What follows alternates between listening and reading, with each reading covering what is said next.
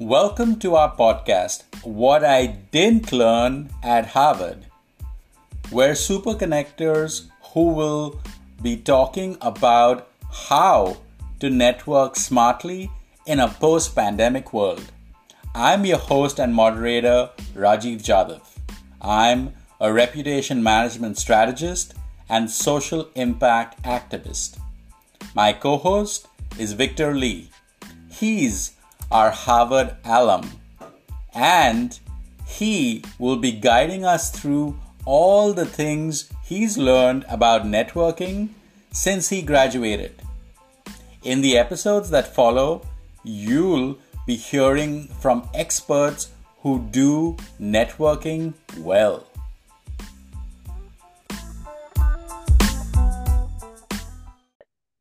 Well, Amy, those are great stories, especially the ones where you found your current gig, and I think there's a lot of really important lessons. If I could just parse through them a little bit, I mean, that I think your story exemplifies. Like, obviously, one, that networking is a long game, right? It's not, "Hi, Amy, nice to meet you. You got anything for me?" Right, kind of a thing, right? Right. So it obviously took time. I think a second thing that I think was really critical is that you built the relationships with the people, right? So they were trying to connect you with people, help you find opportunities, and they knew what you were about, right? It's not very helpful to have people making introductions for you. Obviously, if they don't know what you're about or what you're looking for or how you can be helpful, right? That's not really going to happen. And I think the fact that you could go through this chain, right, where people could I don't say pass, introduce you to one person who then introduces you to another person, right, and then eventually something comes out of it. Because one of the things that I think, especially these days, that I think is really important about networking is you never know who somebody knows, right? Mm-hmm. Like, your next door neighbor could be a perfect match for Rajiv's cousin, right? Mm-hmm. Because we're not just siloed anymore, right? I think the old image of networking is like, "Hi, Amy, I'm an insurance agent, and do you want to buy insurance from me?" And if the answer is no, well then okay, our conversation is over, right? Which, well, sorry, I'm just being brutally honest, right? And whereas I think that it's really about, I mean, in some ways, I liken it to the evolution of search, right? Search used to be about terms. I would need to buy a Mm-hmm. car, right? But search, in many ways, in digital marketing, has become behavioral, right? Like, what kind of a person are you, right? Oh, you're open, you're intelligent, you're kind, you're giving, right? And those are the areas where I think people then want to connect with you and network with you because you have the traits that are useful. So even, Amy, you don't really do what I do, and there's no connection between it. But because we're sort of simpatico on these deeper levels, it makes sense to connect because Mm-hmm. who knows how we're going to where we're going to find opportunities to Exactly. to help each other out. Mm-hmm. And then just I wanted to touch on my crazy rambling here is you were talking about being authentic, right? And obviously that's very important because it's hard to build a relationship, right? If you're not authentic, if you think somebody's a Mm-hmm. phony. And it's something you and I've talked about a little bit before. So I love your personal brand and your persona, right? That it's both you and again, I don't mean to reduce you to a set of elements, but obviously, you have this great, credentials and history and experience. But I've obviously been following you on Twitter for a while. You know, you post pictures of yourself in different outfits, with and without pockets, and so it's just a different way of seeing your personality come out. Um, and so maybe you could sort of talk about that a little bit. And is there something you're trying to get from that, or is it just a way of kind of cementing people's impressions of you that, hey, I'm a serious person with a lot of experience, but I'm also sort of whimsical, right? So how much of it is deliberate? How much of it is just for fun? Um, it's a good question. I mean, I I don't post as many photos on Twitter as I do on Instagram and Facebook, where uh, I have those gated a little bit more. Um, uh, when I do, um, there's I'm just trying to think of like really what, what the reasoning is. I mean, the thing that's funny about the pockets is like there's actually a very patriarchal political history to pockets in women's clothing. All right, It actually, let's hear it. yeah, it dates back to I think it was like in the 1880s or 90s, thereabouts, somewhere around there. They started taking pockets out of women's clothes because women would hide knives in their pockets to ward off untoward advances from men. Oh my God! So they took pockets out, which eventually led to the great hat pin panic of, I think it was like the teens, because then women started wearing. Remember when women wore these huge hats with these giant hat pins that were like this long? Right.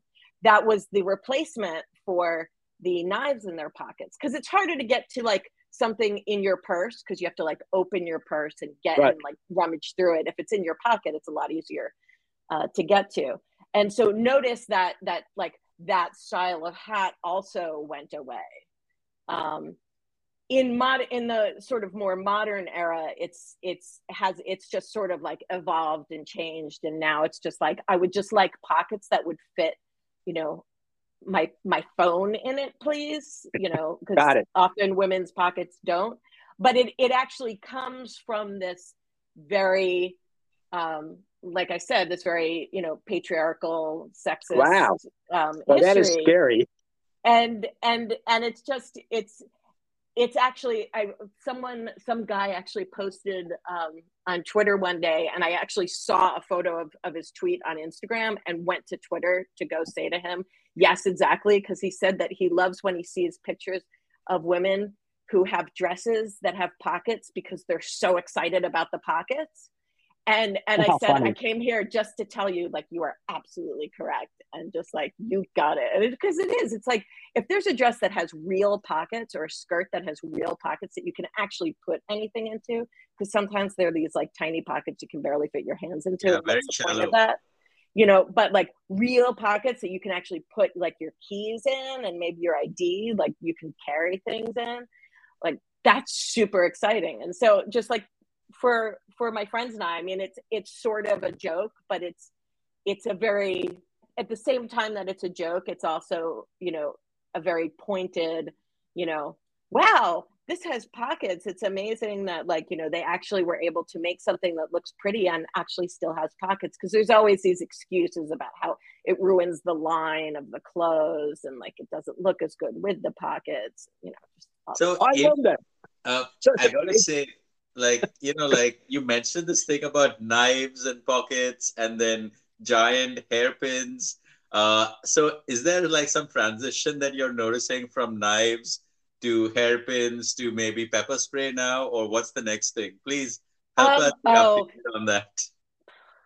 I don't know. Like I said, I think that in modern fashion history, it hasn't been like that part of that aspect of why the pockets aren't there has sort of been lost, because now women, have all sorts of purses, and there is pepper spray that's on their key rings, and and you have like these emergency call buttons on your phones and all sorts of things.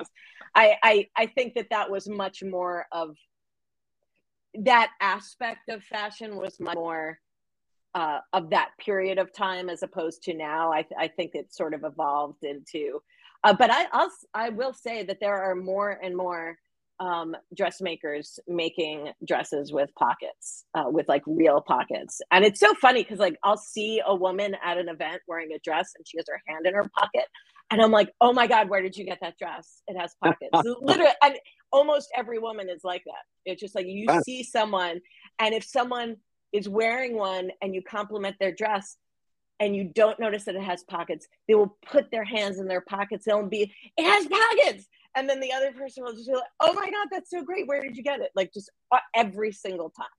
Well, that's very funny because I mean, and I'm sure there's a lot of examples like this, right? That there was originally some sociological reason for something existing, and then the reason kind of gets lost, and then but the phenomenon persists, right? So people, so even now, as you're saying, right, people make dresses without pockets, and so it's a weird behavior. It's another weird behavioral thing that we don't really think about. What it is that is that, people are like, oh, women don't need pockets because they have purses. It's like, no, we have purses because we don't have pockets. Oh, how funny. And then everybody gives us everything to carry because we have the purse, and then the purses get bigger. Well, if we didn't have to have a purse, then we wouldn't have to carry all that stuff, and you could put it in your backpack. There you go. That is pretty wacky. That is pretty wacky. So one thing I'm interested in is for a while, you were a fairly well-known consultant and sort of digital influencer. And so how did you kind of blend your personal brand with your professional brand? What sort of, projects, interest, clients, opportunities were you seeking? And how did that sort of how did you sort of mesh the two? Especially like in your doing your networking and, the persona you're trying to, have people walk away with. Yeah, it's interesting. Am I making it sound too deliberate? Or? I mean, yes and no, because I think that when you're networking, you still need to be, obviously when I'm with my friends, I'm a little less professional than I am when I'm professionally networking.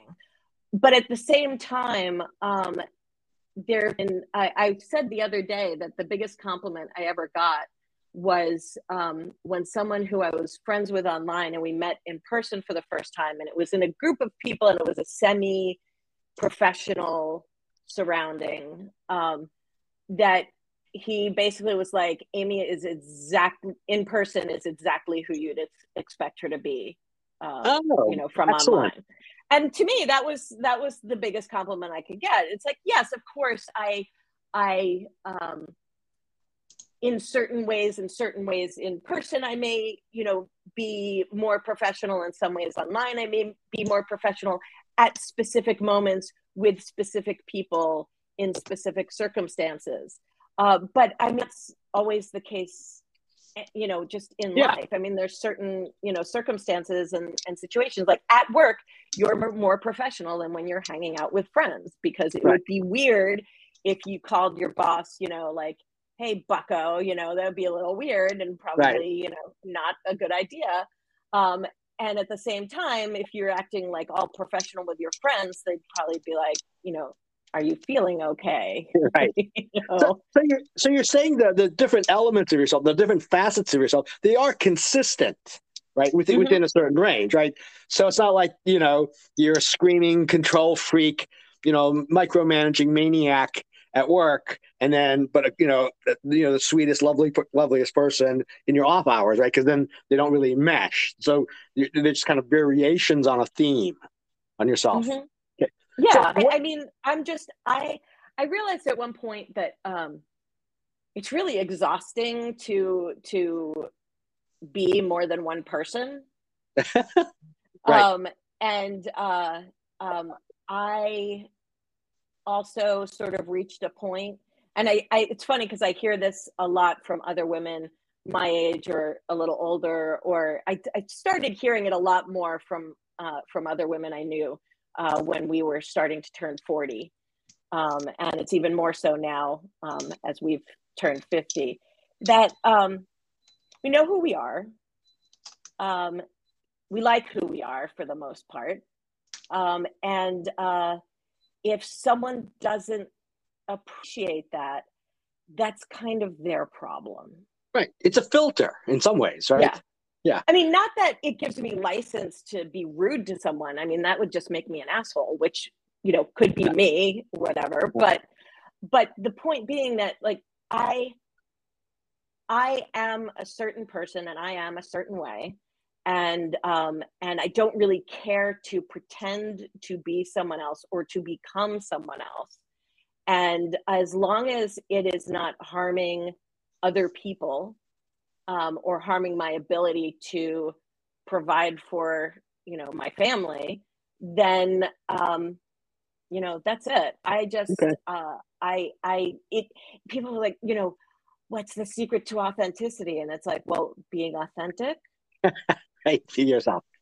So, but that leads me to sort of the last question, and then we'll let you get back to real work, right? Which is, and as you're judging people, right? Because part of networking is you want to network with the right people, and you want to not network with the wrong people, right? Mm-hmm. And can you tell me about any tips or tricks, hacks, as Rajiv says, but that you learned from being a journalist, right? Because I imagine not having been a journalist myself, right, is you've got to really size up people quickly, right? Mm-hmm. This person is honest, they're trustworthy, and I want to hear what they have to say, right? Or this person is a liar and a cheat, and therefore they're not going to help me contribute to the story unless I'm doing a story about lying and cheating. And so you kind of have to judge fairly quickly who you want to continue to pursue with and who you don't. So any thoughts about how applying the journalistic skills to the networking marketing skills? A lot of people think that the trick to being a good journalist is being able to interview people well, being able to like ask the right questions. The trick to being a good journalist is listening. Wow. Okay. The best interviewers have a list of questions, but may only ask the first question because they're listening, and all their future questions are based on the responses as opposed to what they thought they wanted to ask. Like when you're watching people being interviewed at a conference or something, there's like a fireside chat. There is such a difference between the ones where the person like looks back at their note cards and then they just go on and ask the next question, and the people who are sitting there having a conversation, and you know that the conversation ended up in places that they didn't expect, even though they probably prepared and did, a run through of the types of questions, because at that moment we're listening, and something interesting that person said that was interesting to the audience too, right, caught their attention, and they asked about that instead of the original direction that they were going in. And sometimes you even see it on the face of the person being interviewed, like their eyebrows sort of raised because they weren't necessarily even prepared for that question, but it's something they're very interested in too. It's about the listening. And if you're actually properly listening to people, you can tell pretty easily if they're worth continuing to listen to. That's great. Well, Amy, this has been fabulous. Thank you so much for spending time with us. Rajiv, I think, I'm sure we could go on for days, but maybe I'll let you wrap it up and any other questions that you might have. Yeah, I think this was a great conversation. And I think, like Victor has already summarized, I'm not going to re-summarize, but I think the amount of content and insight that you've shared with us is, I think, enough for at least 2 episodes. So we've got 2 episodes worth of content from this conversation. So thank you for that, Amy. I think that your perspective is greatly valued, and we would absolutely, you're most welcome. We would absolutely love to have you on the show again, maybe in a few months, so that you can kind of share with us, your perspective at the time on things that are going on, and how your approach to networking and also connecting with people either has adapted or tweaked somewhat, if that's the case. And if it's not the case, well, we definitely want to know about that too. So thank you so much again for spending your valuable time with us and for sharing your wisdom with us as well as our listeners. Great. Thanks. And okay, thank you. I'll see you around. One last thing, Amy, is we usually ask our guest for like a picture to use in the podcast art. Oh, sure. If you have a picture, if you could email it to us, that'd be great. Or we could take a screenshot here and use that. So yeah, no, I'll send you guys one. Okay, perfect. That's awesome. Thanks. All right. Thanks. Thanks, everybody. Bye. Bye.